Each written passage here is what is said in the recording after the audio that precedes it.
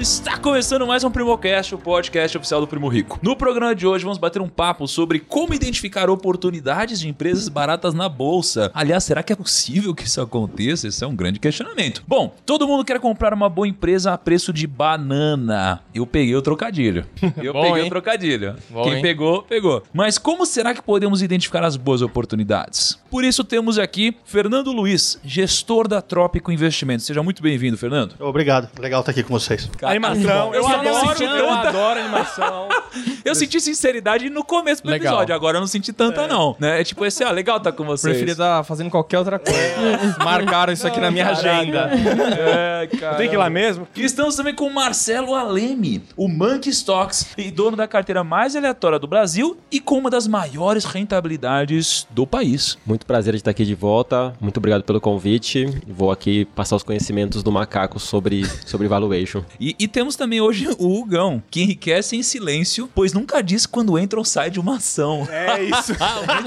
É verdade. É Ele muito só quando... Eu falei, e aí, aquela ação lá? Ele falou, não, mas saía 3 meses atrás. Não, mas você não viu? O senhor foi preso, você não viu? Devia ter visto. Não, em minha defesa é que eu falo, só que... Minha defesa. É que às vezes sai um pouquinho baixo, né?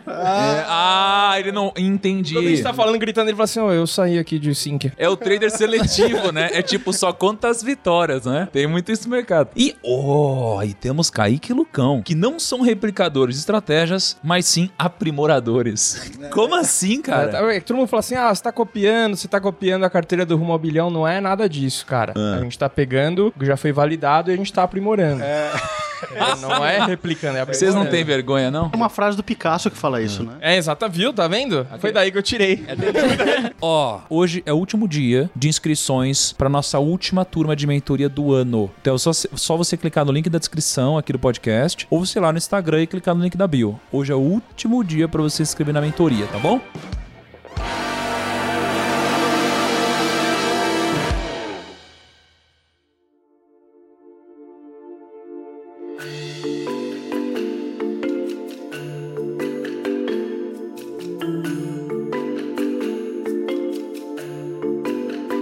Vamos lá, Lucão, qual vai ser a dinâmica de hoje, então? Primo, principalmente nesse período confuso e turbulento que a gente vive, criou uma coisa assim, tipo, cara, será que agora o mercado tá barato? Será que não tá? Será que a gente tem boas oportunidades? Será que não tem? Preço importa? Não importa? E aí, o que a gente vai fazer? Então a gente tá aqui pra desmistificar um pouco disso. Por isso que a gente trouxe o Monkey Stocks, né? Um grande especialista. Incrível nesse, né? Mas eu vou falar o que tá Ou se a aleatoriedade é a que vence. Eu vou falar o que tá por trás disso. O Lucão, ele ganhou muito dinheiro recentemente e ele não sabe o que fazer. E aí eu monto uma pauta. E ele não sabia o que fazer. Aí ele montou uma pauta pra ver onde estão as oportunidades pra ele aplicar Pra esse ele dinheiro. aportar o dinheiro dele. Até se ele, cara, bate uma nostalgia e pega uma Saraiva de leve ali. Não, eu não pego mais a verdade. Saraiva porque fecharam a loja que eu ia da Saraiva.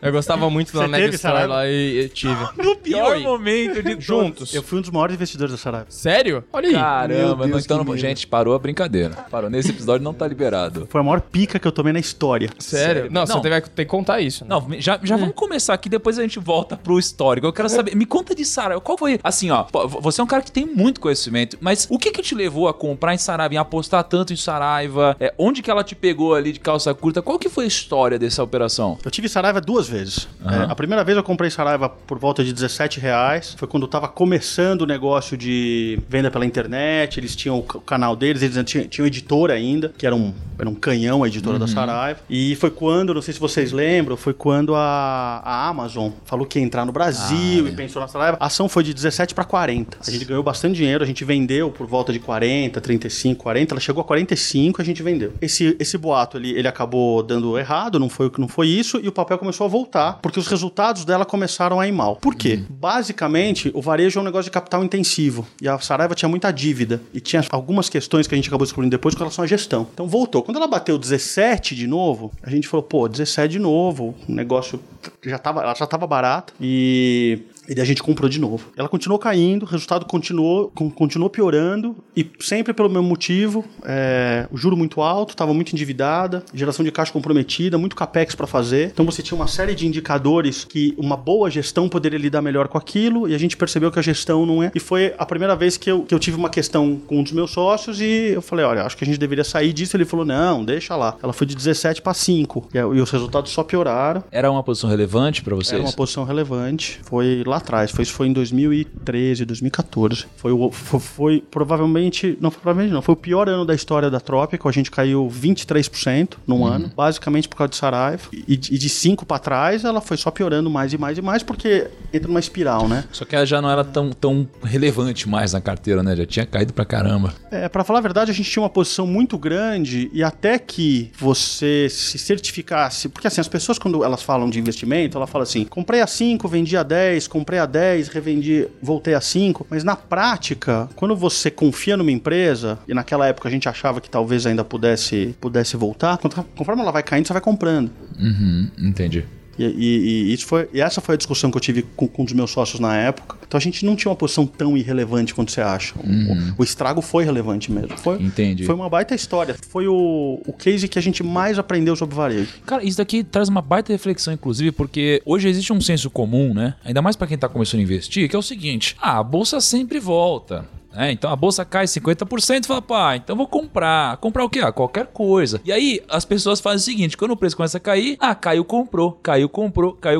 E às vezes a gente tem algumas histórias como essa. Por isso que eu acho que é interessante que o investidor tenha em mente o seguinte: um limitador, às vezes, de exposição a um único ativo, a coisa assim, pra você às vezes não se expor a um risco que, especialmente o investidor iniciante, não tá ciente do tamanho, né? Do tamanho da porrada que pode vir. E agora, vamos lá. O Marcelo, conta um pouquinho pra gente, né? Antes de a gente entrar em alguns outros conteúdos técnicos. Eu sei que você preparou um monte de coisa de valuation aqui, né? Coisas muito maneiras aqui. Tá com um caderninho aqui todo rabiscado. Ele tem que lembrar das crenças dele. É verdade. Todo mundo tá caderninho. Agora, cara, me conta um pouquinho o seguinte: o que você faz, velho? Não, o Monkey ainda... Tá falando com o Lucão, assim, o Monkey ainda é um hobby, né? Eu não vivo do Monkey. Agora já tenho patrocinador, já tenho umas fontes de receita legais, mas ainda é um hobby, né? Mas assim, eu dou consultoria em marketing, o marketing digital tá super, né? Aí tem muita gente fazendo, então tô dando consultoria pra muita gente fazer marketing digital. E cara, isso daí é o futuro ou é o presente, velho? Cara, eu já vivi muitas ondas de marketing, né? Assim, então eu acho que tudo tem um começo, meio e fim, né? Acho que, por exemplo, tentando prever um movimento, né? Você tem um movimento das emissoras de TV limpando muito funcionário, né? Tem muita gente saindo das TVs e indo pras redes sociais, né? O cara tem lá 2 milhões de seguidores, 3 milhões, mas não vai estar mais na TV. Esse cara vai tentar ganhar dinheiro de alguma forma. Talvez ele seja referência em algo pra vender alguma coisa direto pros consumidores dele, né? Seja em dieta, seja em empreendedorismo, enfim. Então acho que esse mercado provavelmente vai ficar super saturado, e aí pouca gente vai começar a fazer dinheiro, o resto vai desistir, e aí vai passar essa onda e vai chegar uma outra onda de algum outro produto, alguma outra comunicação. Eu acho que eu já vivi isso em vários setores, de telecom, de publicidade.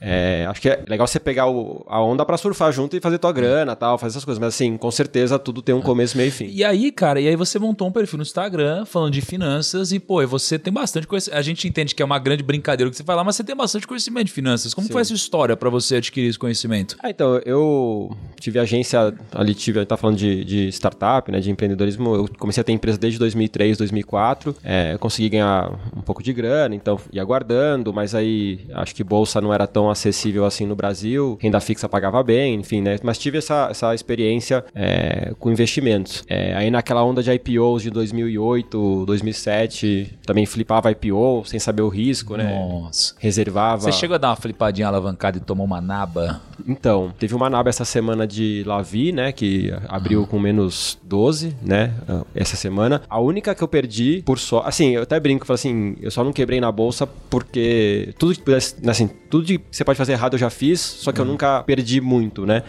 Acho que a maior que eu perdi foi Burger King, que eu perdi uns 3 mil reais só. Mas você já fez tudo de errado mesmo? Vamos fazer um teste aqui. Fiz. Por exemplo, você já vendeu opção descoberta? Já dormi com opção descoberta. Nossa, e não foi zerado pela corretora? Tem uma época que a corretora não zerava, né? Esse tipo de coisa. Então, eu vendi na quarta pra recomprar na quinta, vendia 10 centavos, recomprei a 2, deu certo. Mas assim, se a Vale se tivesse descoberto alguma coisa... É aquela que pode dar certo todos os dias. Se der errado a naba A única coisa que eu tô mentindo assim, né? Na verdade eu não dormi, né? Porque eu entendi o risco e foi... Entendi. Deixa eu ver. Você já operou alavancado?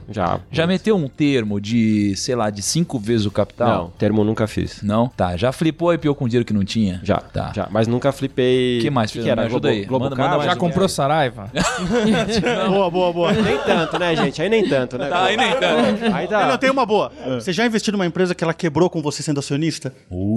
Também não. Eu já. Você vê? Pô, Mas que já quase quebrou. Mas tem um monte que já quase quebrou, né? Você já comprou IRB? não. Você já comprou Oi? Já vendi Oi. Já vendeu Oi? O único short que eu fiz que consegui dinheiro Não, foi... olha só. Você já comprou Mundial? Não. Essa daqui, meu Michel amigo. Seitlan. Essa daqui, meu amigo. Aquelas do E eu lembro o negócio subindo 20% todo dia. Eu falava, cara, não é possível, não faz sentido. Aí no dia subia de novo. Eu falei, cara, eu acho que vai dar merda, mas e se eu entrar só hoje? E sair hoje, assim, sabe? Ainda bem que eu não entrei mais. OGX. OGX? Teve OGX? Não. Não é tive. possível. Não tive. Sempre achei que enfim, a empresa era uma empresa de PowerPoint, assim, sempre... Como assim? Não, Hoje é muito fácil falar. Hoje é muito Não, fácil sempre falar achei, isso. nunca entendi o que a empresa fazia. Pô, sabia que a gente tem um episódio que a gente gravou com o Ike Batista aqui? Ah, é? É, cara, foi assim, ó, o que aprendi com o ex-bilionário. Foi maneiro Não, mas- esse episódio. Mas eu posso te falar? Você já leu a biografia dele, o Tudo ou Nada? Cara, eu não assisti. Eu já li um livro dele, eu não sei se era esse. Esse livro faz dele é o muito Tudo tempo. ou Não. Que é quando ele tava em alta mesmo. Escreveram logo depois da derrocada, né, das empresas X. É um livro grosso, assim, chama Tudo ou Nada. Cara, o livro é fantástico. Não, mas eu gostei do episódio com ele, foi bem legal, a gente aprendeu bastante Depois coisa. do podcast, Sinceramente, assim, a minha visão, assim, ele tá longe de ser um cara bobo, hein? Não, com certeza. Tá longe o negócio de ser um assim, cara ó, bom. se tivesse, é porque assim, lá era o que você falou, tudo ou nada mesmo. Se tivesse dado certo, tudo dava certo junto, mas como uma coisa deu errado, aí desmantelou um monte de Não, coisa, mas né? falando de OGX, assim, uma das premissas que eu tenho pra ter uma empresa é entender o que a empresa faz, né? Assim, se eu não gosto do que a empresa faz ou não sei, eu acabo não comprando porque eu não vou ter domínio, né? Então, assim, a OGX eu nunca entendi o que eles faziam, nunca tive interesse em entender, por isso que eu nunca tive. Pô, então, mas bacana então. Fernando, o que eu quero te perguntar? Cara, como que é a sua filosofia de investimentos e desde quando você tá no mercado, cara? Eu tô no mercado desde 2002, pra falar a verdade, quando a gente resolveu abrir a Orb Investimentos lá atrás. E a filosofia sempre foi a mesma. A gente vai adaptando, a gente vai ficando mais velho e vai melhorando, né? Pra falar a verdade. Isso é que nem jogar golfe, né? Você vai melhorando, quanto mais velho você fica. Se você pensar que 95% da fortuna do Warren Buffett ele ganhou depois de 60 anos, você entende como é que ficar mais velho ajuda a isso. É golfe, eu entendo. Você tá vestido, trajado como quem joga golfe, né? Inclusive eu tenho que lavar meus tacos, mas tudo bem. Assim, basicamente o que a gente faz é tentar criar métricas e tentar entender como que eu compro empresas baratas com margem de segurança. E a questão da margem de segurança que é o grande segredo desse negócio. Assim, o que é margem de segurança? Quando que uma margem de segurança ela fica clara para que você possa comprar um ativo? E isso fica envolto, fica circunscrito na questão da qualidade da empresa. Por quê? Porque a gente não fica operando. Essa coisa de você comprar um dia, vender no outro dia, eu nunca faço. Assim, sinceramente, eu não olho o mercado. Você acha que dá certo isso, cara? Porque assim, tem quase todo mundo que entra hoje na bolsa, a galera entra tipo, nossa, eu vou ganhar muito dinheiro. Aí no Twitter, no YouTube, no Instagram, todo mundo fica incitando muito de não compra tanto, vende a tanto, ganhe tanto, entra, sai e tal. Você acha que dá certo isso daí? Olha, eu acho que assim, você ser investidor de negócios é muito mais uma questão de perfil do que formação. Eu acho que o grande problema não é você saber valuation, nem você saber as métricas de conta, nem você saber desconto de fluxo de caixa, porque isso você aprende, isso é fácil. Eu acho que o grande problema é você controlar quem você é. São seus vieses, a questão da economia comportamental, do Kahneman, desses caras todos que descobriram que o seu maior inimigo para você ser um investidor é você mesmo.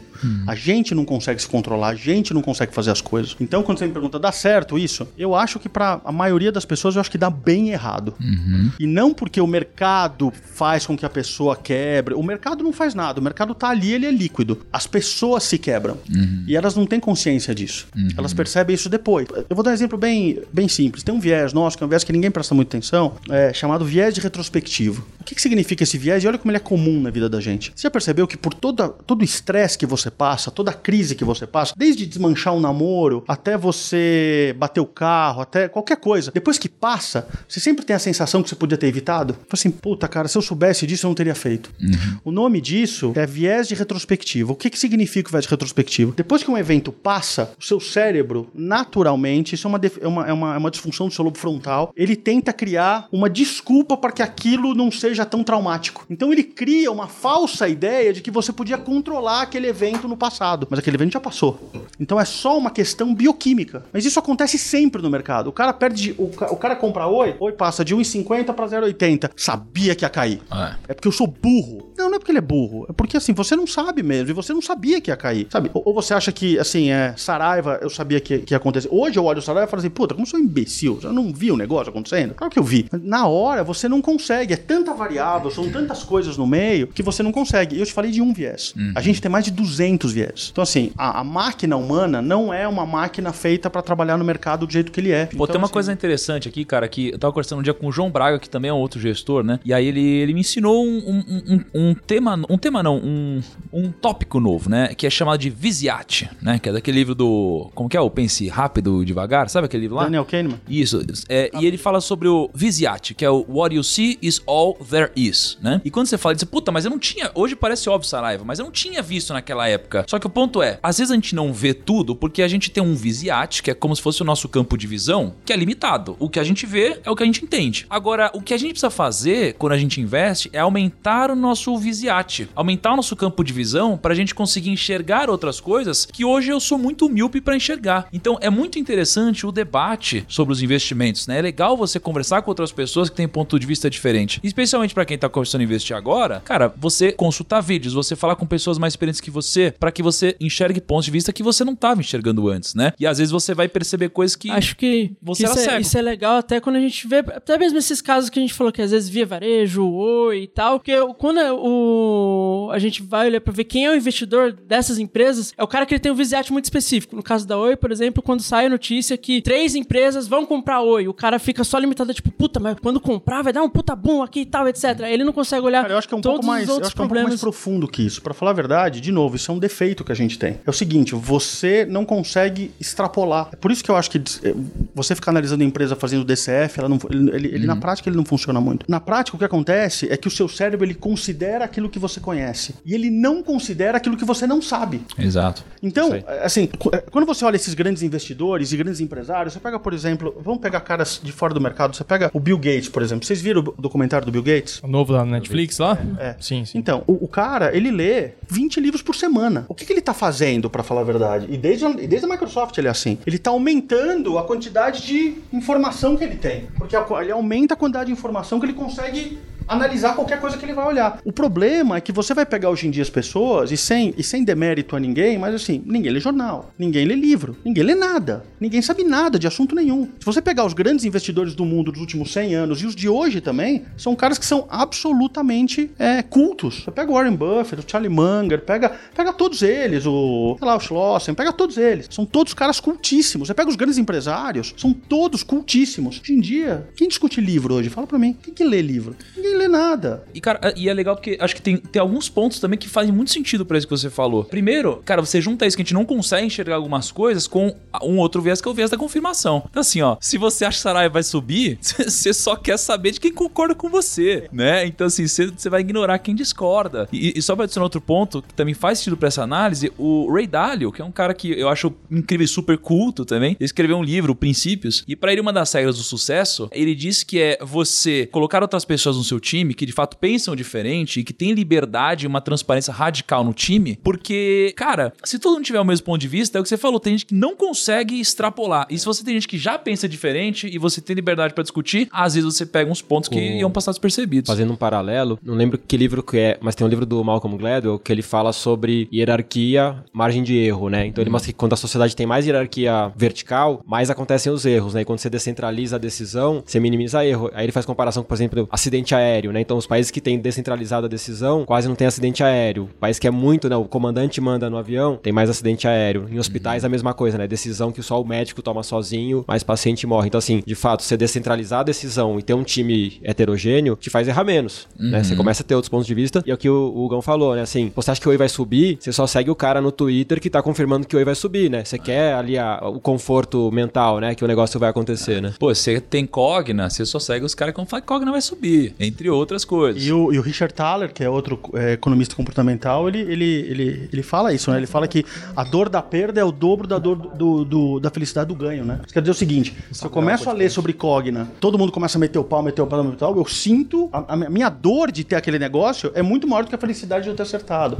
De novo, é um defeito do lobo frontal. É só você pensar que, assim, essa parte frontal da gente, ela tem 20 mil anos de evolução, né? Em termos de evolução, ela não é nada. A gente é defeituoso. Agora, Marcelão, e você, velho? Tipo, como que você pensa em investimentos? Qual que é a sua filosofia? O que você pensa em como escolher um ativo ou classes de ativos, carteira de investimentos? Como que você olha isso? Assim, tô 1 ano e meio com o Monkey, acho que pra mim a parte mais legal de produzir conteúdo é que você acaba lendo muito, conhece muito. Então, assim, do ano passado pra agora, assim, eu sou outra pessoa no mundo de investimentos. Eu aprendi muito, né? Eu leio muita coisa, tem alguns relatórios que eu assino de gente super gabaritada e tal, assim. Hoje, a forma que eu vejo, eu tento olhar o macro pra entender o cenário econômico, se tá tudo caro, se tá tudo barato, e depois vou descendo, entendendo que exposição eu tenho que ter à bolsa ou a classe de ativos. E aí, se eu acho que tem que ter uma exposição grande à bolsa, eu posso procurar alguma empresa que eu acho que faz sentido no momento. Então, eu olho lá de cima e vou descer. Então, primeiro eu vejo a valoração, né? O mercado tá caro ou tá barato? Aí já posso responder. Pra mim, o mercado americano tá super caro e o mercado brasileiro tá caro, né? Pô, então se tá tudo caro, já vou ter uma exposição pequena, né? Não quero entrar. Eu quero estar dentro da festa um pouquinho, né? Porque se o negócio vai embora, eu tô lá, mas também não quero estar exposto ao risco. Então, eu vou fazendo essa análise e vou descendo até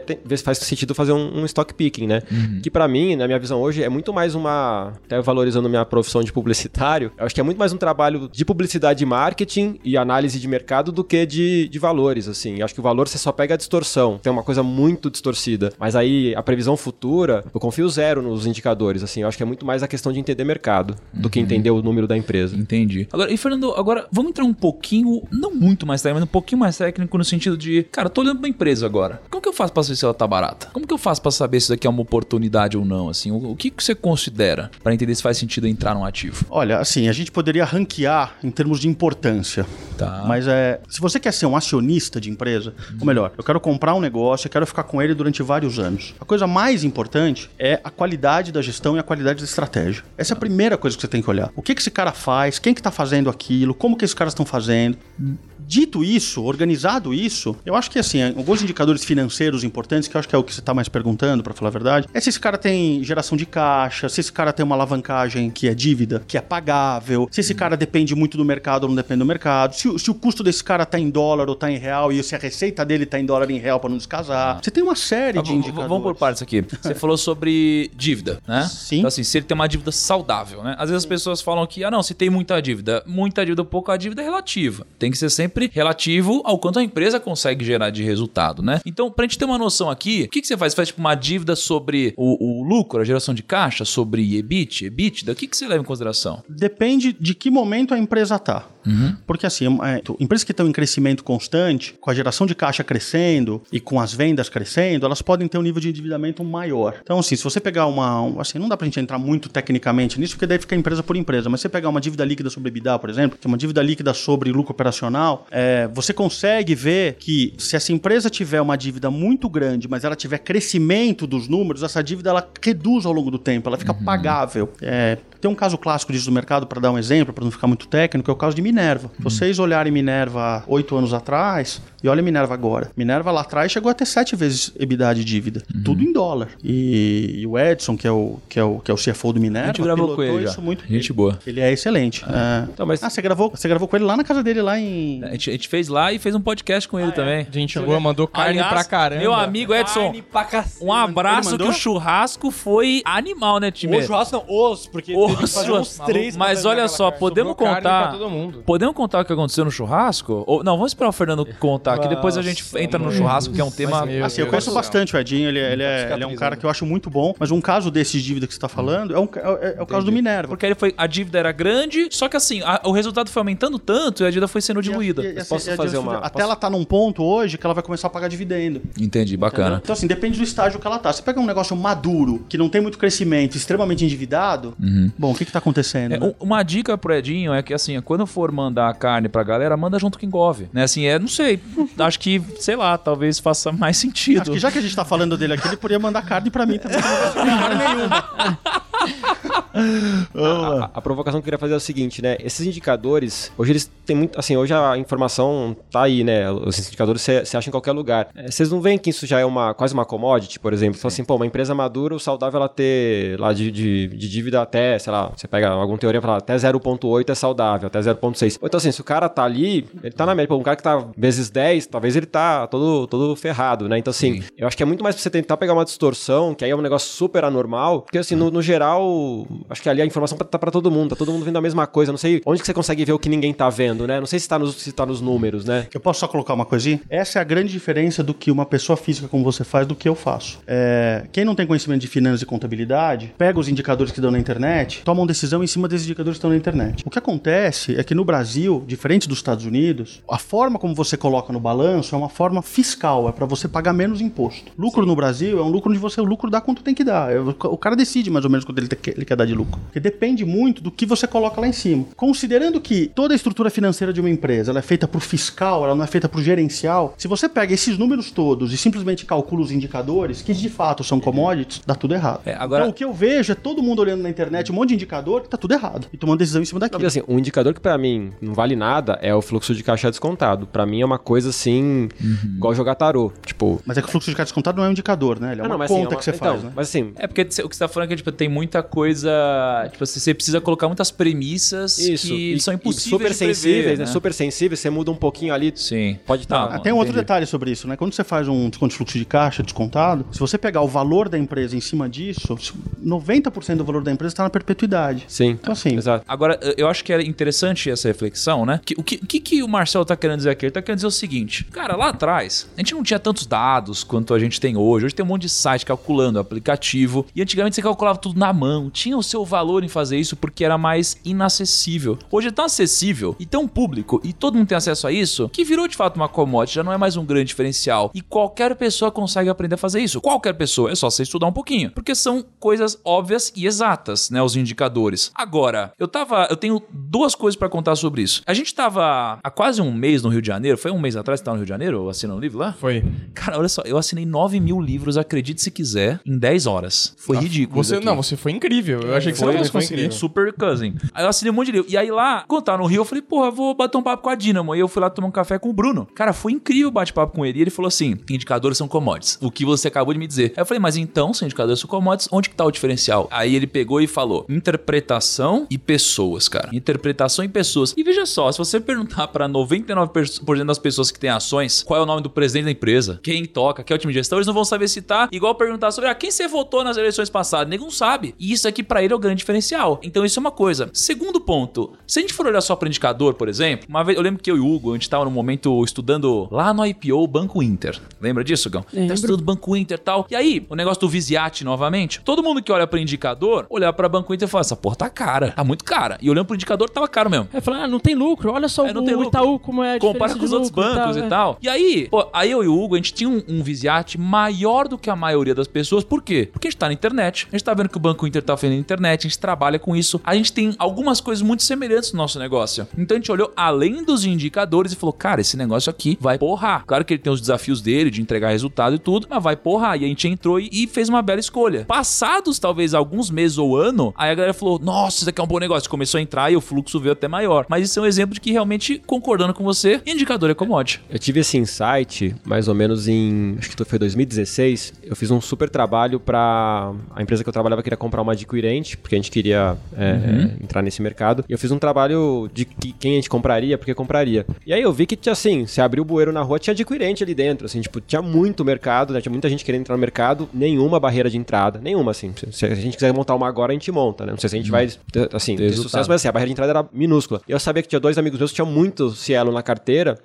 Eu falei, cara, eu vou te falar um negócio, fiz um estudo aqui, cara, se desfaz, porque o negócio vai sofrer. Assim, vai vir uma avalanche de adquirente no mercado que ela vai perder. E assim, eu não precisava saber de... Sim, eu só fui ver se a Cielo tinha um caixa tão gigantesco pra comprar o mercado inteiro, né? Sair comprando concorrente. Ela não tinha. Então eu falei assim, cara, não vai rolar. Tipo, ela não vai conseguir... É uma avalanche que vem, né? Eles, não, paga muito dividendo, é super monopólio e tal. E aí, deu no que deu, assim, não sabia. Nunca falei, não vai chegar em tantos reais. Mas eu falei, cara, é um mercado que tá em xeque agora pra mim, né? Vai chegar um monte de gente, chegou mesmo. Eu vi que assim, pô, você não precisava saber do PL, do negócio de detalhe. Pô, você tem que saber do mercado, né? Você tem que acreditar no que tá acontecendo no mercado, às vezes mais do que investir. Acho que isso é muito válido também, assim, expandindo até mesmo nesses pontos de indicadores, né? Porque assim, a gente a gente tem a mentoria também, damos aula de curso, né? E aí um dos pontos que a gente fala bastante sobre indicadores também. Até porque pra pessoa física é muito mais fácil o cara começar entendendo sobre indicadores e depois ir pra uma análise, por exemplo, de fluxo de caixa descontado, depois explicar como que o cara entende como que a empresa gera receita e tudo mais. E aí é legal porque às vezes a gente consegue até pegar níveis de aprofundamento em relação a como o cara ele tem que interpretar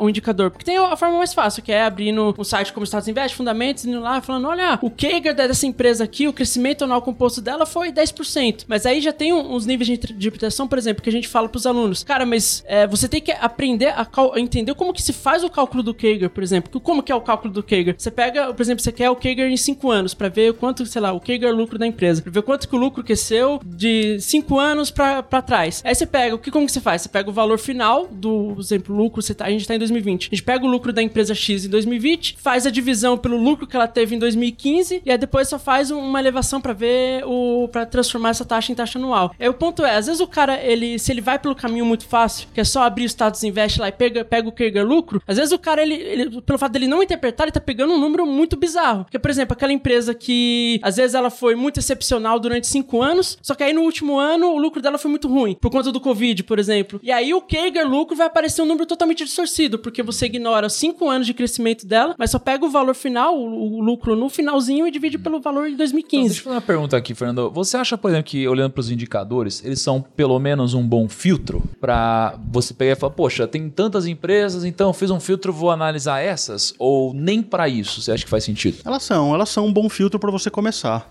Mas pensa o seguinte, hoje a bolsa tem, sei lá, 400 empresas listadas. Você tem 65 empresas no índice. Como é que você vai pegar todos esses indicadores de todas as empresas? O que acontece é que você só pega as 60 mais líquidas, as 30 mais líquidas. E você também não consegue pegar negócio de reestruturação, você não consegue pegar coisas diferentes. Por exemplo, se a gente falou de Oi aqui, eu fiquei uns 8 meses estudando Oi para entender exatamente o que era o negócio e eu comprei Oi a 50 centavos, 60 centavos. E tô sentado em cima esperando há um tempão.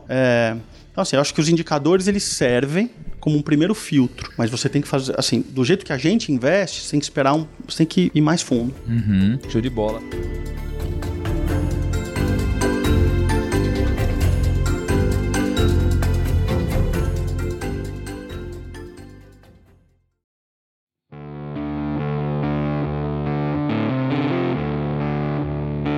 Os primos aí tá pensando assim, meu Deus, que conteúdo denso, onde que eu consigo aprender a mais a fundo nessas coisas? É verdade, né? Porque a gente tá falando de investimento aqui e pô, as pessoas às vezes não tem uma base, né? A galera que tá ouvindo a gente. Ou quer aprimorar essa base. E a gente tem a nossa mentoria, né? A gente tem a nossa mentoria que, aliás, por uma breve coincidência, hoje é o último dia pra se inscrever, né, Lucão? Exatamente. Foi por isso que a gente criou o podcast sempre de segunda-feira, porque a gente sabia que ia bater sempre fecha na segunda-feira. data. Olha lá, tudo arquitetado. Isso é planejamento, né, cara? Porque a gente só quer fazer o melhor pros primos. E olha só, agora, o que é a nossa mentoria, né? A nossa mentoria é um programa que vai te desenvolver em 3 pilares. Você vai gastar bem seu dinheiro, então você vai gerenciar melhor suas finanças pessoais. Você vai investir melhor, então você tem mais de 50 aulas sobre investimentos com uma trilha para que você se desenvolva. Mesmo você que ainda não investe ou você que está começando, você vai conseguir se desenvolver para investir melhor, para investir de forma mais consistente, para passar pelas grandes crises, para aproveitar os grandes ciclos da economia, e você também vai ter métodos e técnicas para você aumentar a sua renda, fazer melhores negócios. Só que isso não é só com aulas, né? A gente vai ter de fato a mentoria. Ô Lucão, o que é mentoria? pra galera que não sabe? A mentoria,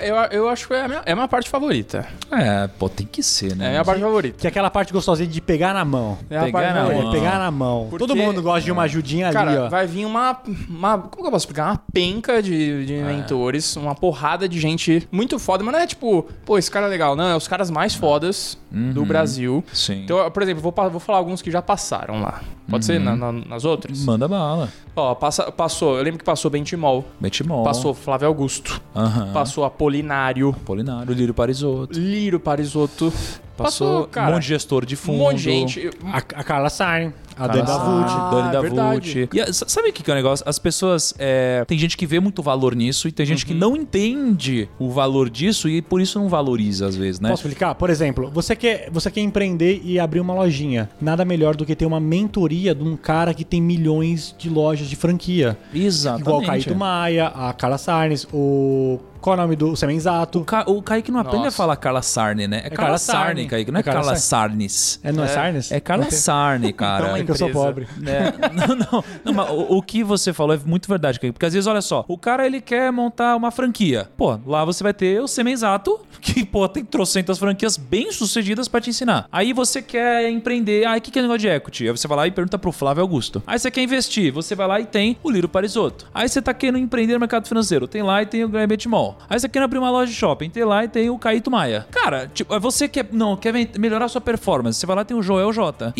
Cara, então assim, você tem não, mas se você tiver acesso a pessoas que já chegaram onde você quer chegar, você vai aumentar suas chances. O problema é que às vezes é difícil as pessoas acessarem esse nível de pessoas bem-sucedidas, né? Bilionários, e o cara fica mais de 1 hora falando lá. E assim, além dele passar todo o conteúdo, respondendo a dúvida da galera. A gente sempre tem alguém lá pra intermediar e tudo mais, respondendo a dúvida da galera. Então, cara, às vezes sua dúvida, às vezes tem uma dúvida aí que você tá matutando, pode ser respondido lá. E na prática, assim, ó, a gente vai abrir a nossa 3ª turma de mentoria. As 2 primeiras turmas, a gente trouxe já mais de 40 mentores. Então, os alunos, né, os mentorados entravam ao vivo e ficavam 1 hora, um pouco mais de 1 hora, conversando com os mentores. E os mentores iam tirando as dúvidas que os mentorados queriam que tirasse. A gente gravou essas mais de 40 mentorias. Todas elas estão disponíveis para os mentorados, né, dessa turma 3, que se encerra hoje a inscrição. E além disso, a gente vai trazer mais mentores desse calibre ao vivo para te mentorar e te ajudar a crescer nessas 3 áreas: finanças pessoais, negócios e investimentos. Mas uma coisa que eu acho muito legal que você falou lá no início é a trilha que a gente cria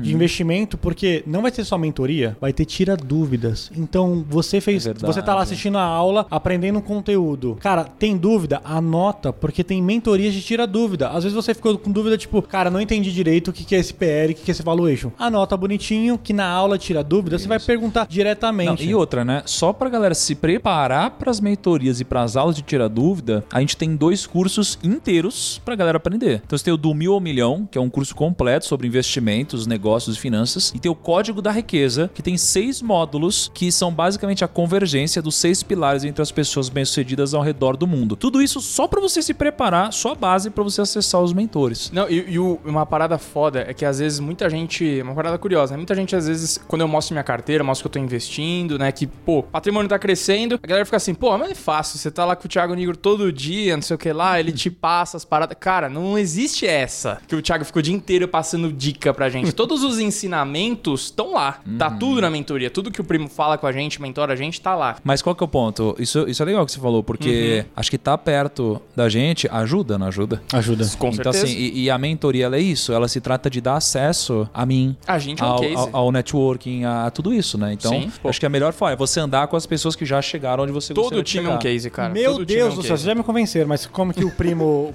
acessa isso? Ó, hoje é o último dia pra se inscrever, e se você estiver ouvindo no horário combinado, que é segunda-feira, né? Exato. Hoje é o último dia pra se inscrever, então é só você ir lá no Instagram, thiago.nigro, ou no primo.rico, tem um link na descrição, você clica no link e se inscreve. Não, se você quiser dar uma força pro meu link aqui, o Primo o Primo tá querendo sabotar o podcast. Não, clica no link da descrição. O Lucão quer bater a meta dele. Se você quiser, um link, tá aqui na descrição do podcast. Esse link é muito da hora. Vou deixar ele em negrito, bonitão, link, né? Mano.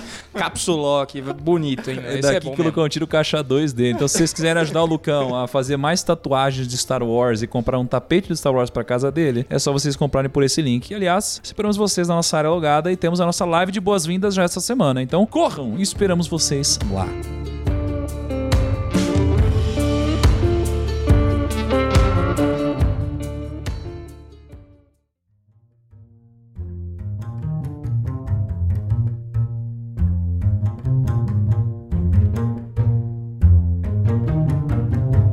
seus principais cases, ou seu principal case hoje, Fernando, o que você acredita, assim? O que é a principal posição que você acredita hoje, que você acha que faz mais sentido no mercado? Qual que é a melhor oportunidade que existe hoje no mercado? A minha principal oportunidade hoje é um negócio que eu tenho há 4 anos. Tá. Que é Movida. Eu comprei Movida, O Renato Franklin veio aqui a semana passada gravar, né? Gostei de saber disso aí. Gostei de saber. Inclusive hoje, né, Lucão, temos um negócio aí. Gostei. O Renato é excelente, inclusive. É muito. É um CEO que passou por... Ele é muito novo, né? Passou por vários... Pela Vale, né? Tá. Não, cara, ele passou por uns problemas da Movida sérios de resolver. E foi quando chegou lá, não tinha resultado, né? O negócio... Assim, eles tiveram um problema de manutenção, de roubo, algumas coisas sérias lá com a Movida, que a empresa começou a valer menos do que ela tinha de carro. Se você fechasse a Movida e vendesse todos os carros, ela valia menos na bolsa, que é quando ela estava valendo R$6. O IPO foi a 7,60, você imagina.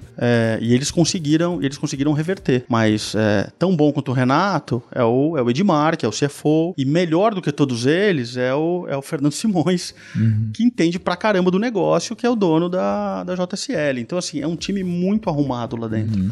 O Denis, que é o CFO da JSL, é um cara muito bom também. Mas por que ele é um baita case Movida hoje, assim? Cara, assim, primeiro a gente acha que ele é um setor extremamente resiliente. Se você for ver os números que eles têm apresentado de crescimento nos últimos anos e agora a recuperação da crise, além de você ter uma empresa redonda que gera caixa e tem uma capacidade de ganhar mercado com o tamanho que ela tem cada vez melhor, e eu vou explicar isso daqui a pouco, você consegue entender que daqui pra frente ela vai cada vez melhor. Por quê? Porque esse tipo de negócio é um negócio que ele se valoriza muito com a escala. Porque como é que é? Você compra o carro, usa o carro e vende o carro. Simples assim. Ele compra o carro muito melhor do que todo mundo porque ele compra muito carro. Ele usa o carro melhor do que todo mundo porque ele sabe exatamente para quem ele pode usar esse carro e como esse cara usa o carro e qual é o melhor preço para ele vender depois. E quanto que esse carro vai ser vendido, quanto caixa ele vai gerar para poder comprar mais carro depois. Esse negócio gera uma vantagem competitiva com a escala, com o tamanho, que vai acabar funilando os competidores. Se você pensar que você tem 20 mil locadoras de carro no Brasil,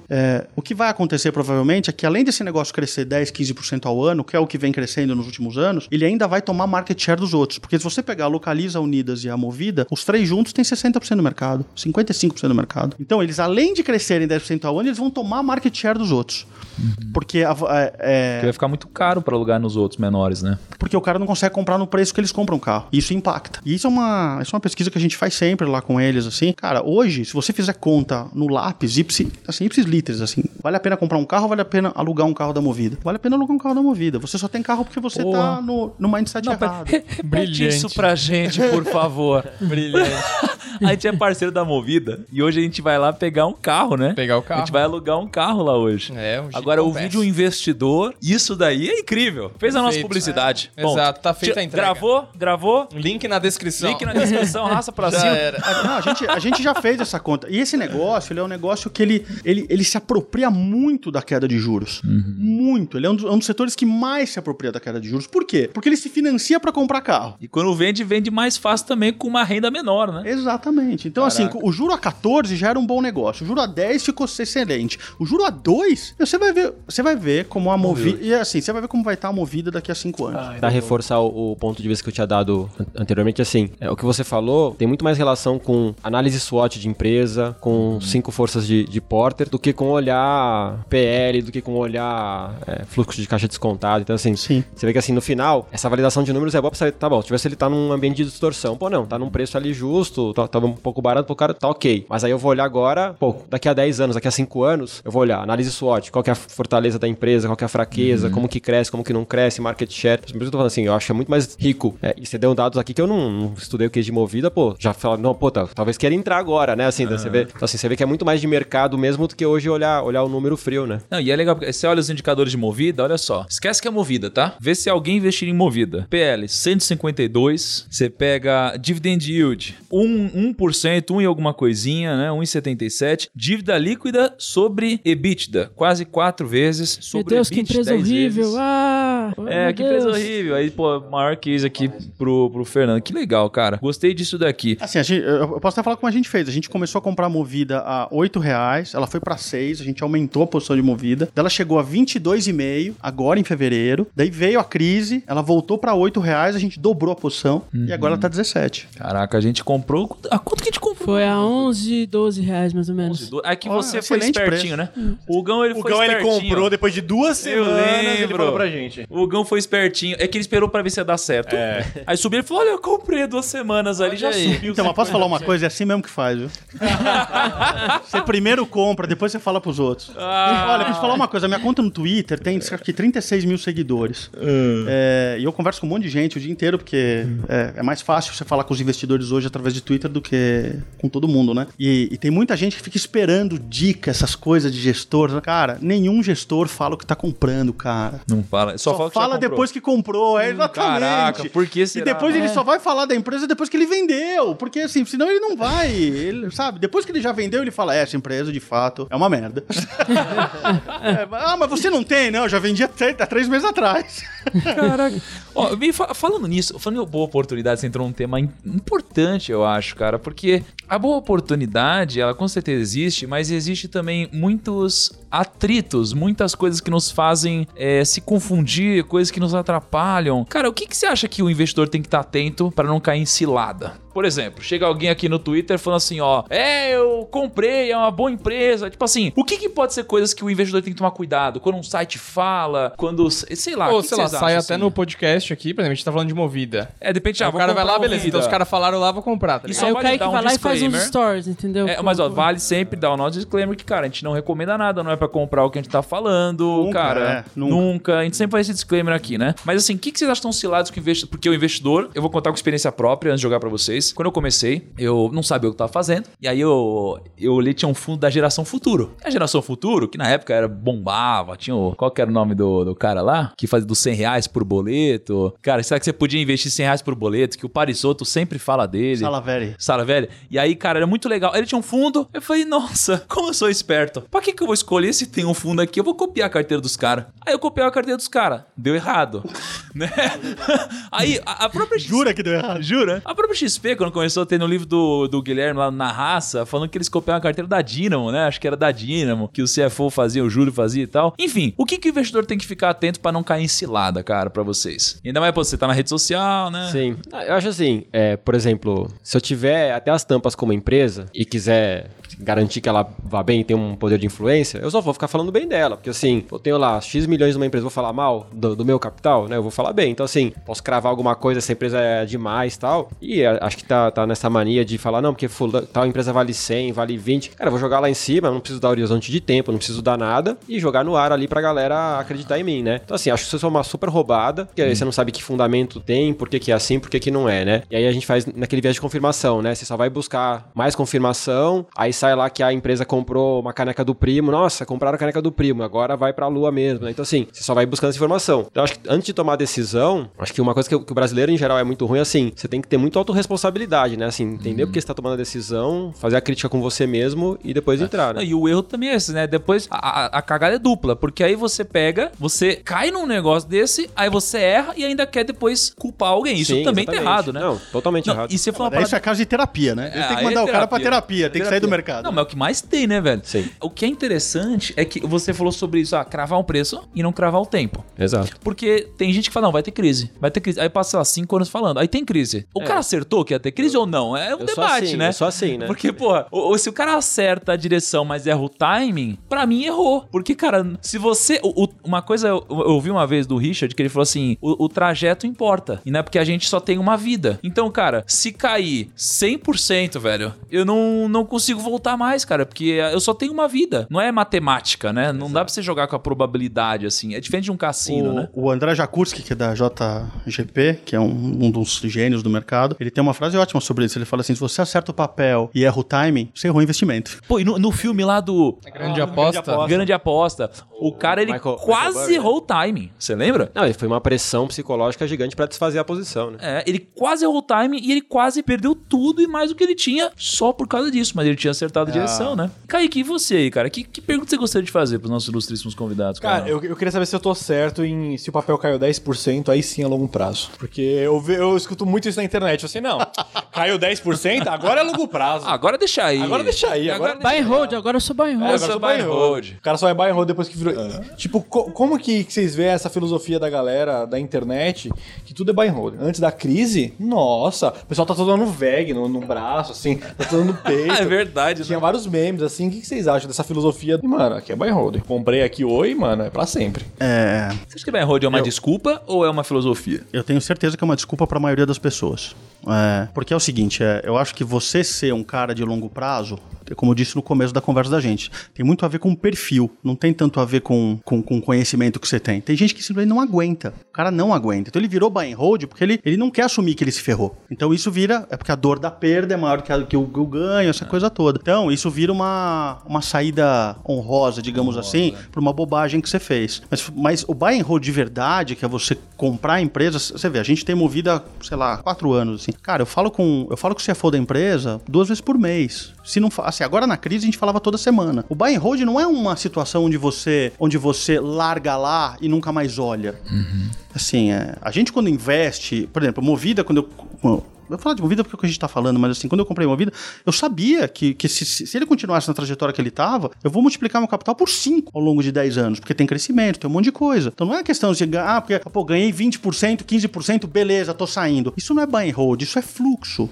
Você não sabe pra onde a bolsa vai no curto prazo, você nunca sabe. Então, assim, existe, assim, o buy and hold é fuga? Sim, é fuga. Na maioria das vezes é fuga. É você não querer assumir o erro que você cometeu. E a gente comete muito erro. Agora, uma pergunta importante a gente tá falando de boas oportunidades, de encontrar papéis, e aí às vezes a gente encontra. Só que aí tem a outra pergunta. Tá, mas e quando que eu saio então? Qual que é a hora de vender, né? Porque subiu 10%. Vendo? Não sei. Aí subiu 100%. Aí, por exemplo, subiu 500%. Tá na hora de sair? Tipo, o que faz eu pegar e apertar o botão de venda da forma correta e não daquela forma de... Nossa, que eu ouvia umas justificativas muito loucas, gente. Olha só, tem uma época que eu era assessor de investimentos, uns 10 anos atrás. E aí, tinha uns caras que, assim, compravam uma ação. Aí a ação subia 1% no dia. Aí o cara falava assim, Thiago, vamos sair. Eu falo, por quê? Ele falou, Thiago, você viu quanto tá rendendo a poupança? Hoje eu tive a rentabilidade equivalente a 25 dias de poupança. Em um único dia. Você tá louco? Eu preciso sair. Cara, isso daqui não é nem perto do que faz sentido como comparação. Então, pra vocês, como que eu faço pra entender se tá na hora de vender um papel, um ativo ou sair de um investimento que eu tenho? Eu acho que tem essa questão da filosofia, né? Se você quer fazer o buy and hold, então tem essa filosofia. Eu acho que é lembrar, se você comprou uma empresa por conta de, sei lá, 4 ou 5 premissas, é você, depois de um tempo, independente do preço que ela tá, validar essas premissas. Falar, bom, as premissas são verdadeiras ainda? Pô, ainda são verdadeiras. Vou continuar, independente de ter subido muito, de ter caído, né? E se as premissas mudaram, aí você repensar, e aí também repensar se você vai sair aos poucos da empresa, né? Ou se você, de fato, quer se desfazer dela de uma vez, né? Então, mas assim, pra filosofia de buy and hold ou de longo prazo é isso, assim, você validar as premissas, né, e lembrar por que você entrou, né, e se essas premissas tiverem mudado, aí você repensa se você quer ficar nela ou não, né. Legal. A minha visão sobre isso é que você nunca deve olhar preço. Nesse caso específico. O preço não significa nada. O que interessa... O preço não importa, então? O preço, ele importa. Ele importa pra você saber a sua margem de segurança, pra você saber onde que você tá entrando. O preço, ele tem que ter relação direta com o que a empresa produz e o que ela tá fazendo. Porque é o seguinte, se você... Vamos voltar naquele assunto de uma empresa muito endividada que tá crescendo. Você concorda que quanto mais valor ela produzir, maior é o preço de ação dela ao longo do tempo, teoricamente? E se a dívida começar a reduzir, a relação entre dívida e equity, ela se inverte? Então ela reduz a dívida e o preço do equity sobe ao longo do tempo? Então assim, se você achava que com uma dívida de 10 ela valia 3, com uma dívida de 5 ela vale 9, com uma dívida de 2 ela vale 20. Então isso é dinâmico. É isso que eu quero te dizer. Você olha o qualitativo da empresa para você saber se aquilo que ela está apresentando de resultado, o que ela vai apresentar num período que você conseguir entender, tem a ver com o quanto ela tá valendo em bolsa. As pessoas olham muito o preço. Cara, assim, se você pensar que eu faço isso há 20 anos e eu não olho o mercado, Eu não olho o mercado. Eu tenho um trader que opera pra mim. Eu sei as coisas, eu sei os ativos, tudo, mas a Glenda sabe que a Glenda tá comigo. Eu não olho o mercado. Eu não tô nem aí pra quando a bolsa foi, se a bolsa subiu, se a bolsa caiu. Isso pra mim é um bando de gente maluca à base de cafeína, estressado, tomando decisão. E vicia essa porra, né? Vicia pra burro, cara. Eu não fico olhando pro mercado. Que bom, o fundo subiu 3 hoje. Eu falo, puxa, que bom. Agora se você perguntar quanto é que o fundo tá no ano, tá mais ou menos tanto, sei lá. Fala um pouquinho sobre isso, porque é interessante, porque é contraintuitivo, né? As pessoas que estão começando a investir agora, elas pensam assim, e eu não sei porquê, acho que talvez por causa dos filmes de Hollywood, a gente pensa que, não, vou investir no mercado financeiro, agora eu preciso acompanhar o mercado a cada segundo, porque eu preciso aproveitar as oportunidades. E aí você pega e fala com o gestor, e o gestor fala assim, cara, eu nem olho o mercado. Como assim, velho? Explica pra gente. O cara começa a investir no mercado, ele compra 6 telas. 6 telas. Ele quer acompanhar. Porque não pode abrir a aba, ele abre número telas. de tela é igual o tamanho ele quebra o botão, ligado, né? ele quebra o botão do F5. Eu tenho vários amigos que os caras vêm me perguntar toda hora coisas de mercado só porque eu trabalho com o primo, tá ligado? Eu falo, cara, sei lá, mano, não sei, velho. Sei lá, não tô olhando. Você sabe, olha, eu vou te falar uma coisa. A coisa que eu mais respondo pras pessoas ao longo de toda a minha vida é não sei.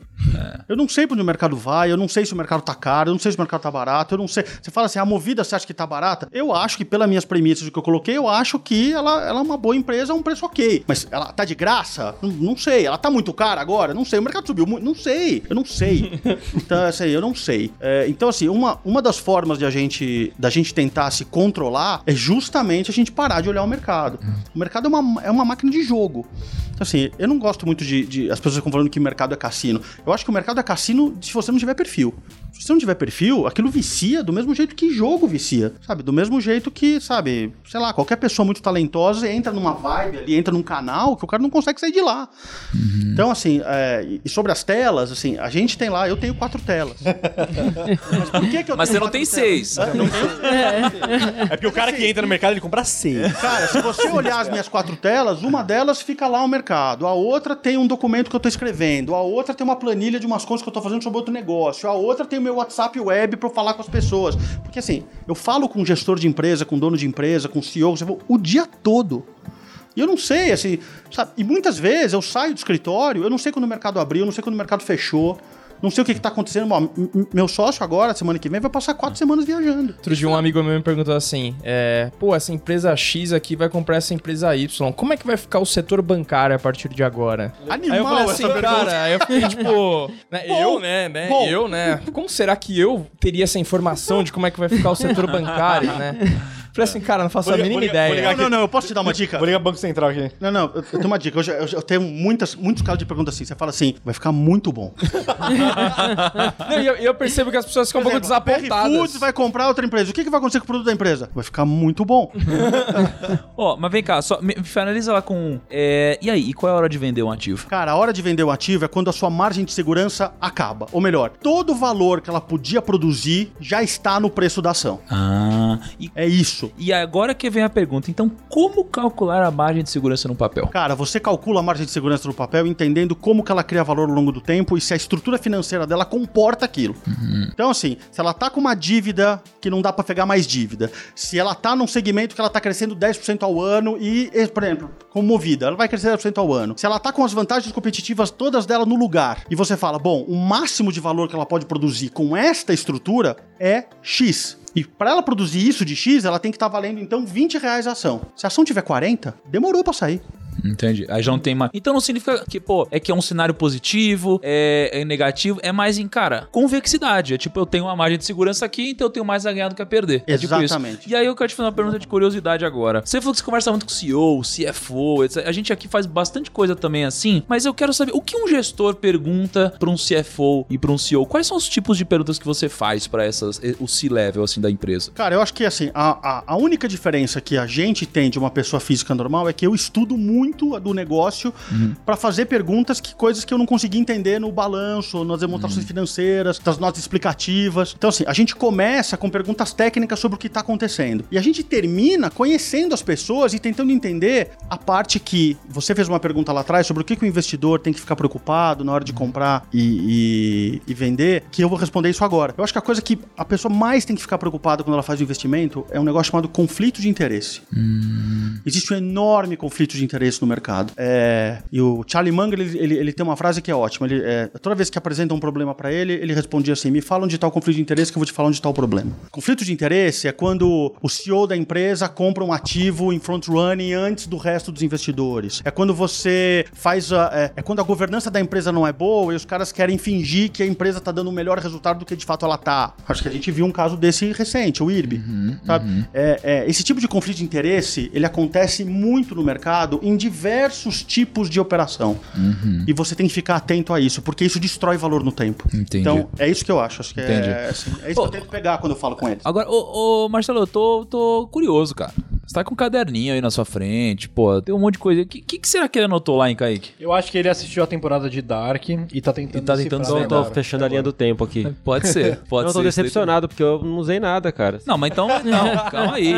Calma aí, a gente vai usar tudo agora. A noite inteira estudando. Não, a gente vai usar agora. O que você escreveu aí? Cara, eu escrevi até sobre estagflação aqui. Estagflação, Kaique, me explique o que é estagflação. Estagflação? E a relação da queda da taxa Selic com a estagflação agora. Eu acho que é quando tem um estagiário lá que ele decide a inflação. O que você escreveu de estagflação aí? Não, acho que a gente tá, no Brasil, tem uma pressão de preço por causa do dólar alto, né? Que a gente pode ter uma inflação de preços mesmo sem ter demanda, né? Então, assim, aí é a estagflação, né? Tá. Você ter uma pressão de preço. O dólar alto, bicho, assim, você acha que o investidor deve pensar diferente a carteira de investimentos dele com o dólar assim? Porque eu lembro de quando eu fui pra Disney com o dólar era R$1. Bicho, era assim, sabe quando você só valoriza depois que perde? É igual que você fala assim, se fosse naquela, eu teria feito tão diferente. Teria morado na Disney, não teria voltado. Naquela época, porra, R$1, maluco, assim, valia, era investimento estourar o cartão. Porra, não é possível. Eu sou um cara super controlado com grana, assim, né? Não gasto muito. Eu fui fazer o enxoval do meu primeiro filho em 2013, o dólar tava acho que 1,70, 1,75. Nossa. Cara, eu surtei em Miami, assim, você compra a cidade, assim, tava tudo muito barato, né? Então, aí você vê hoje, né, 5 e pouco, você, pô... Não, isso é absurdo. Kaique, você sacou o que eu saquei? Olha a estratégia do Monkey Stocks. Pra agradar. Ele veio com a camisa da Nintendo e agora que eu vi. É lógico. Caraca, meu. Achei que você ia falar que, tipo, cara, fazer enxoval nos Estados Unidos é um problemaço de rico, né, cara? Puta, cara, não, as coisas são foda, então eu vou ter que ir até Miami. Mas aí é o publicitário, né? The North Face. É muito bom. O problema. Não, mas é um problema. Eu fui na Gucci e não tinha o tamanho do meu filho. Não, deixa eu falar. Bicho, você não sabe o que é tentar trazer um carrinho de bebê dos Estados Unidos. E eu fui com um amigo Ícaro, ele teve que pagar multa, negócio de bagagem extra, porque é gigantesco, cara. É complicado, é um problema. Fazer um Air Aí ele Jordan, teve né? que vir de número 21, É foda, aí ele teve que vir de primeira classe pra poder caber na bagagem. Coitado dele. Olha lá, puta problema. Não, mas falando sério sobre o dólar, assim, por exemplo, falar porque o dólar é o iPhone, é o MacBook, cara, mas é a farinha de trigo também, entendeu? Tem insumos que são em dólar, né? Então, assim, ter alguma exposição a moedas internacionais é bom pra você ter essa preservação do teu poder de compra, né? Sim, total. Então tem essa parte porque, tipo, real. você pega o mercado agora, o mercado caiu, vamos supor, tava, sei lá, 115 mil pontos com esse do ano, agora tá com 100 mil pontos, tá assim, quase 15% de queda. Cara, então pensa que a pessoa que investiu seu patrimônio em bolsa, 15% de queda. O dólar subiu quanto esse ano? Sei lá, 30 e poucos por cento. 30 e poucos por cento? Então o cara não perdeu 15%. Perdeu muito mais. Acho que é mais a relação também é com a taxa de juros, né? Isso, você fala. O dólar sobe, a taxa de juros despenca. Então você compensa o carry que você tinha na taxa de juros no câmbio. Tem isso aí também. Agora, sob o ponto de vista internacional, cara, você compra muito menos, né? Sim, seu dinheiro vale menos hoje, né? A gente tá mais pobre. A gente tá muito mais pobre, né? Então por isso que tem que diversificar mesmo. Essa, às vezes, até a relação que a galera não vê mesmo. Por exemplo, o cara compra IVVB11, IVVB11, na medida que o Ibovespa caiu, o IVVB11 subiu pra caramba também. Só que se a gente olha, por exemplo, o S&P, a gente vê, tipo, o IVVB11 no período do Covid rendeu, tipo, 30%. Só que se a gente só olha o S&P mesmo lá fora, ele foi 5, 6%, porque a maioria dessa diferença aqui veio do dólar, não veio do S&P. Olha só, hoje eu tava com a Cá, tava tomando café, que aliás, tá ligado meu cafezão, né? Omelete de claras. A pior coisa que tem, velho. Todo dia esse negócio aqui. E aí, a gente tava viajando na Disney. Tipo, que massa, Disney, né? Nossa, a gente curte. Aí botei as músicas da Disney. Aí eu fui ver. A minha maior posição internacional são ações de Disney. Olha que massa. O cara curte tanto que ele tá tentando comprar o parque.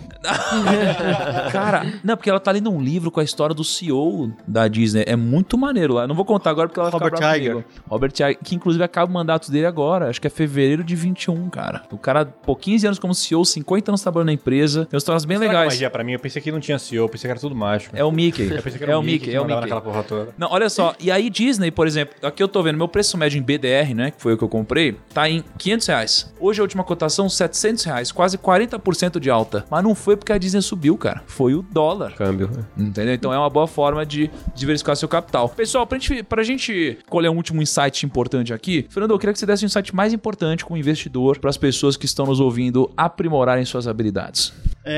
Tenta entender bastante quem você é e quais suas limitações, o que você é capaz de fazer, o que você não é capaz de fazer, porque esse é o melhor jeito de você aprender que tipo de investimento você aguenta, que tipo você não aguenta, e se você não aguentar alguma coisa, isso não é demérito, você dá pra alguém que aguente, porque mais importante do que você ganhar dinheiro, na minha visão, é você não perder dinheiro. Cara, você falou duas coisas do Warren Buffett na mesma sentença aqui. Primeiro, não perder dinheiro, né? Regra do Warren Buffett, nunca perca dinheiro, depois nunca esqueça a primeira regra, e depois você falou sobre se manter na zona de competência, né? Porque no mundo dos investimentos você fala do negócio do taco de beisebol, né? Cara, você não precisa acertar todas, você precisa entender onde que é o seu campo, onde você tem diferencial competitivo e aqui sniper, né? Muito legal. E você, Monkey, o que você pode falar pra gente? Pra fazer o disclaimer bem rápido, né? Tem uma teoria sobre ser aleatório no mercado, que os macacos jogando dardo no jornal, escolhendo as ações, seria tão eficiente quanto um gestor ou um analista. E aí a gente tem a carteira semanal que a gente sorteia toda semana as ações. Quanto que tá a rentabilidade de vocês? Tá 94% em 18 meses. Nossa, cara, olha lá. E você estudando aí. E aí, por isso que é o Monkey, né? Então, assim, sobre isso, assim, aí acho que é muito de experiência pessoal, né? Assim, uma premissa que eu tenho muito sobre investimento é que, pra mim, se você tiver aportes constantes e diversificar a sua carteira, né? Sempre vai ser mais eficiente do que você achar que você vai ser um gênio, né? Então, assim, na verdade, assim, você ser disciplinado é muito melhor do que você ser talentoso, né? Então, você vou aportar todo mês e sempre diversificar, com certeza você vai ter mais sucesso, ou percentualmente essas pessoas vão ter mais sucesso do que o cara que acha que é um gênio e vai escolher a ação correta, né? Acho que essa é a grande lição, porque eu comecei tarde a fazer isso e penso, se eu tivesse deixado de comprar os CDs que eu queria, as roupas que eu queria antes... Viu o viés? Olha lá o viés. Mas faz sentido. Sim. Porque a gente pode passar isso adiante para as pessoas aprenderem.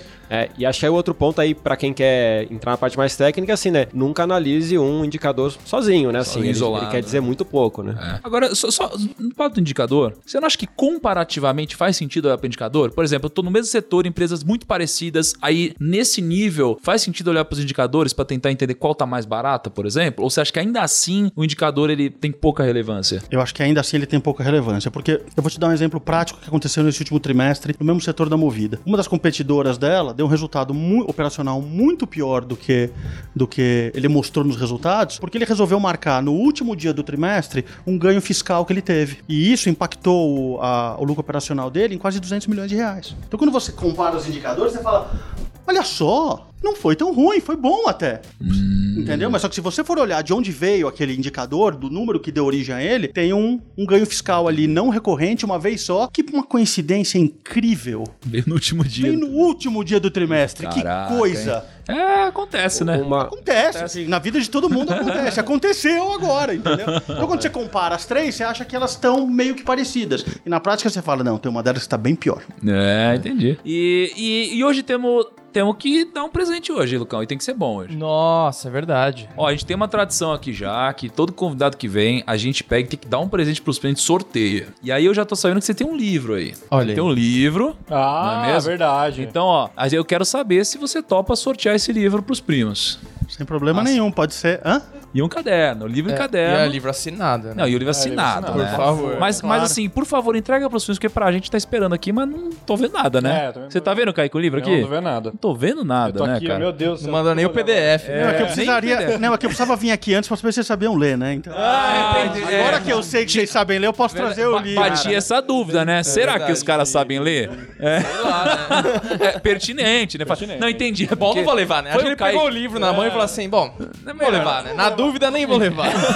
E você, mano, o que a gente pode sortear? Eu vi que esse caderno é Monkey Stocks, não é? Essa que eu fiz na mão, né? Fiz em casa. Você fez na mão? Fiz na mão. Ah, mentira, deixa eu ver isso aqui. Fala sério. Não. O quê? Tá com tempo, hein? Ah, não. Tá com Não, o que você pode colocar junto do livro aí pra gente sortear pros primos? Eu trouxe uma caneca pro Lucão, a gente podia dar ela Pro Lucão. Olha aí, Peraí, que legal, vai sortear o meu caneca pro Lucão. Me explica por que você trouxe uma caneca pro Lucão. Eu tô falando, o Lucão é caixa caixa 2 nessa porra. Eu tava Kaique. sem caneca. O Lucão é caixa 2 nessa Você tem uma porra. caneca aí? É, Não. mas ele não... Assim, ele junta a mão assim... Cara, o Lucão é caixa 2 nessa porra. Ele não te falou? Vou assim, confirmar se a gente tá recebendo Não, mesmo as então. publicidades aí, Eu cara. não vim aqui de graça, não, cara. Tipo, mostra o WhatsApp com o Lucão aqui. Ah, entendi. O Kaique já fez a transferência? Eu não tô sabendo de nada. Muito bom. Então a gente vai sortear. Como faz participar do A sorteio? gente vai sortear o meu presente. É só você curtir a thumb que é a foto. Boa, O Primo não aprendeu. gosta que fala thumb, que é a foto do episódio no Primo.rico lá. E você curte, marca 2 amigos ou inimigos. Mas eu deixo mais uma caneca aqui, eu deixo mais. Boa, muito Olha, bom. E essa graças a camisa Deus. da Nintendo aí? Eu acho que ele vai tirar Aquele já também pra dar quer, de vai tirar o presente. cara pelado daqui, Quanto né? você quer por ela, né? Vai de cueca pra casa. E da hora esse tênis aí. E vem, é só como que encontra vocês nas redes sociais, Fernando? A gente tá no Instagram, que é Trópico Investimentos. Eu tenho um Twitter, que é o jeito que eu falo, porque assim, a gente hoje tá com quase 20 mil clientes, então o jeito mais fácil de falar com as pessoas é pelo Twitter, que é Fernando C. Luiz. Fernando C. Luiz. Mas é verdade, se o gestor não tá no Twitter, ele não é um gestor? Não é gestor, parece. Parece que é. Posso Não falar é uma caracterizado como gestor. Cara, essa onda toda começou muito com o Breda, né, do Alasca, e assim, comigo e com mais algumas pessoas, e virou um negócio enorme, assim, a gente, assim, cara, é um canal muito bom pra falar com as pessoas no Twitter, é muito legal mesmo. É legal pra tretar, brigar, dormir mal. Todo legal essas mundo, coisas, né, mano? cara, é uma brigaiada Tá louco. naquele negócio, meu. Mas sabe uma parada? Eu percebi que o Twitter é uma bolha, sabia? O fim tweet, ele é uma bolha. Por quê? Porque a gente tá em outras redes sociais também. E lá, como uma galera do mercado que não costuma trabalhar em redes sociais está lá, parece que, nossa, lá tá muita gente no mercado. Mas é pequeno perto do tamanho do mercado de pessoas que tem, sei lá, no Instagram, no YouTube, Você tem toda a razão. É foda. Tem toda Mas eu torço pra que o Twitter seja um ambiente menos porradaria, pra que tenha mais aprendizado e mais trocas justas e construtivas, sabe? Como de que verdade. as pessoas conseguem brigar tanto em tão poucos caracteres, né? Meu Cara, Deus é do absurdo, céu. né? Cara, sabe por quê? Porque é fácil. É fácil. Sabe o que é? Quando você nego tem tá um puto, texto vai lá pra e- brigar, você tem que pensar no texto, né? Puta que pariu, que tem que escrever isso aqui. Você fala assim, vai tomar no cu, você é um bosta. Seu puto, já O era. Né? Twitter resolveu. Seu puto, pá, acabou. E ainda manda uma E ainda manda um figurinha do cara bloco. fazendo assim, entendeu? Pode Não, e manda um bloco, né? Seu puto, pum, aí bloco nem responde. Cara, o Twitter é excelente pra esse tipo de coisa. E Monkey, como que te encontra? No Instagram é o @monkeystocks e no Twitter também é o monkeystocks. Mas o Twitter eu uso muito de laboratório, né? Então eu posto alguma coisa ali mais polêmica pra ver se vem porrada de todo Eu lado. tô falando, é polêmica. Se eu vou lá e posto uma coisa, é só Não, vou isso. testar a galera lá. quer Não, treta. porque assim, a gente faz o mesmo post no Twitter, é todo mundo xingando, e no Instagram todo mundo dando like e concordando, né? Então assim, você vê que o público... Com isso você comprova que no Instagram ninguém lê nada. Todo mundo só faz assim. Fala, legal. Quando o cara lê, ele fala, pô, que bosta isso aqui. né? Se tivesse o multiverso das redes sociais, eles são coisas completamente É, o distintas. Twitter é né? o multiverso mesmo. Muito bom, então. Então é isso aí? É isso aí. Grande abraço, até o nosso próximo episódio, segunda-feira e tchau!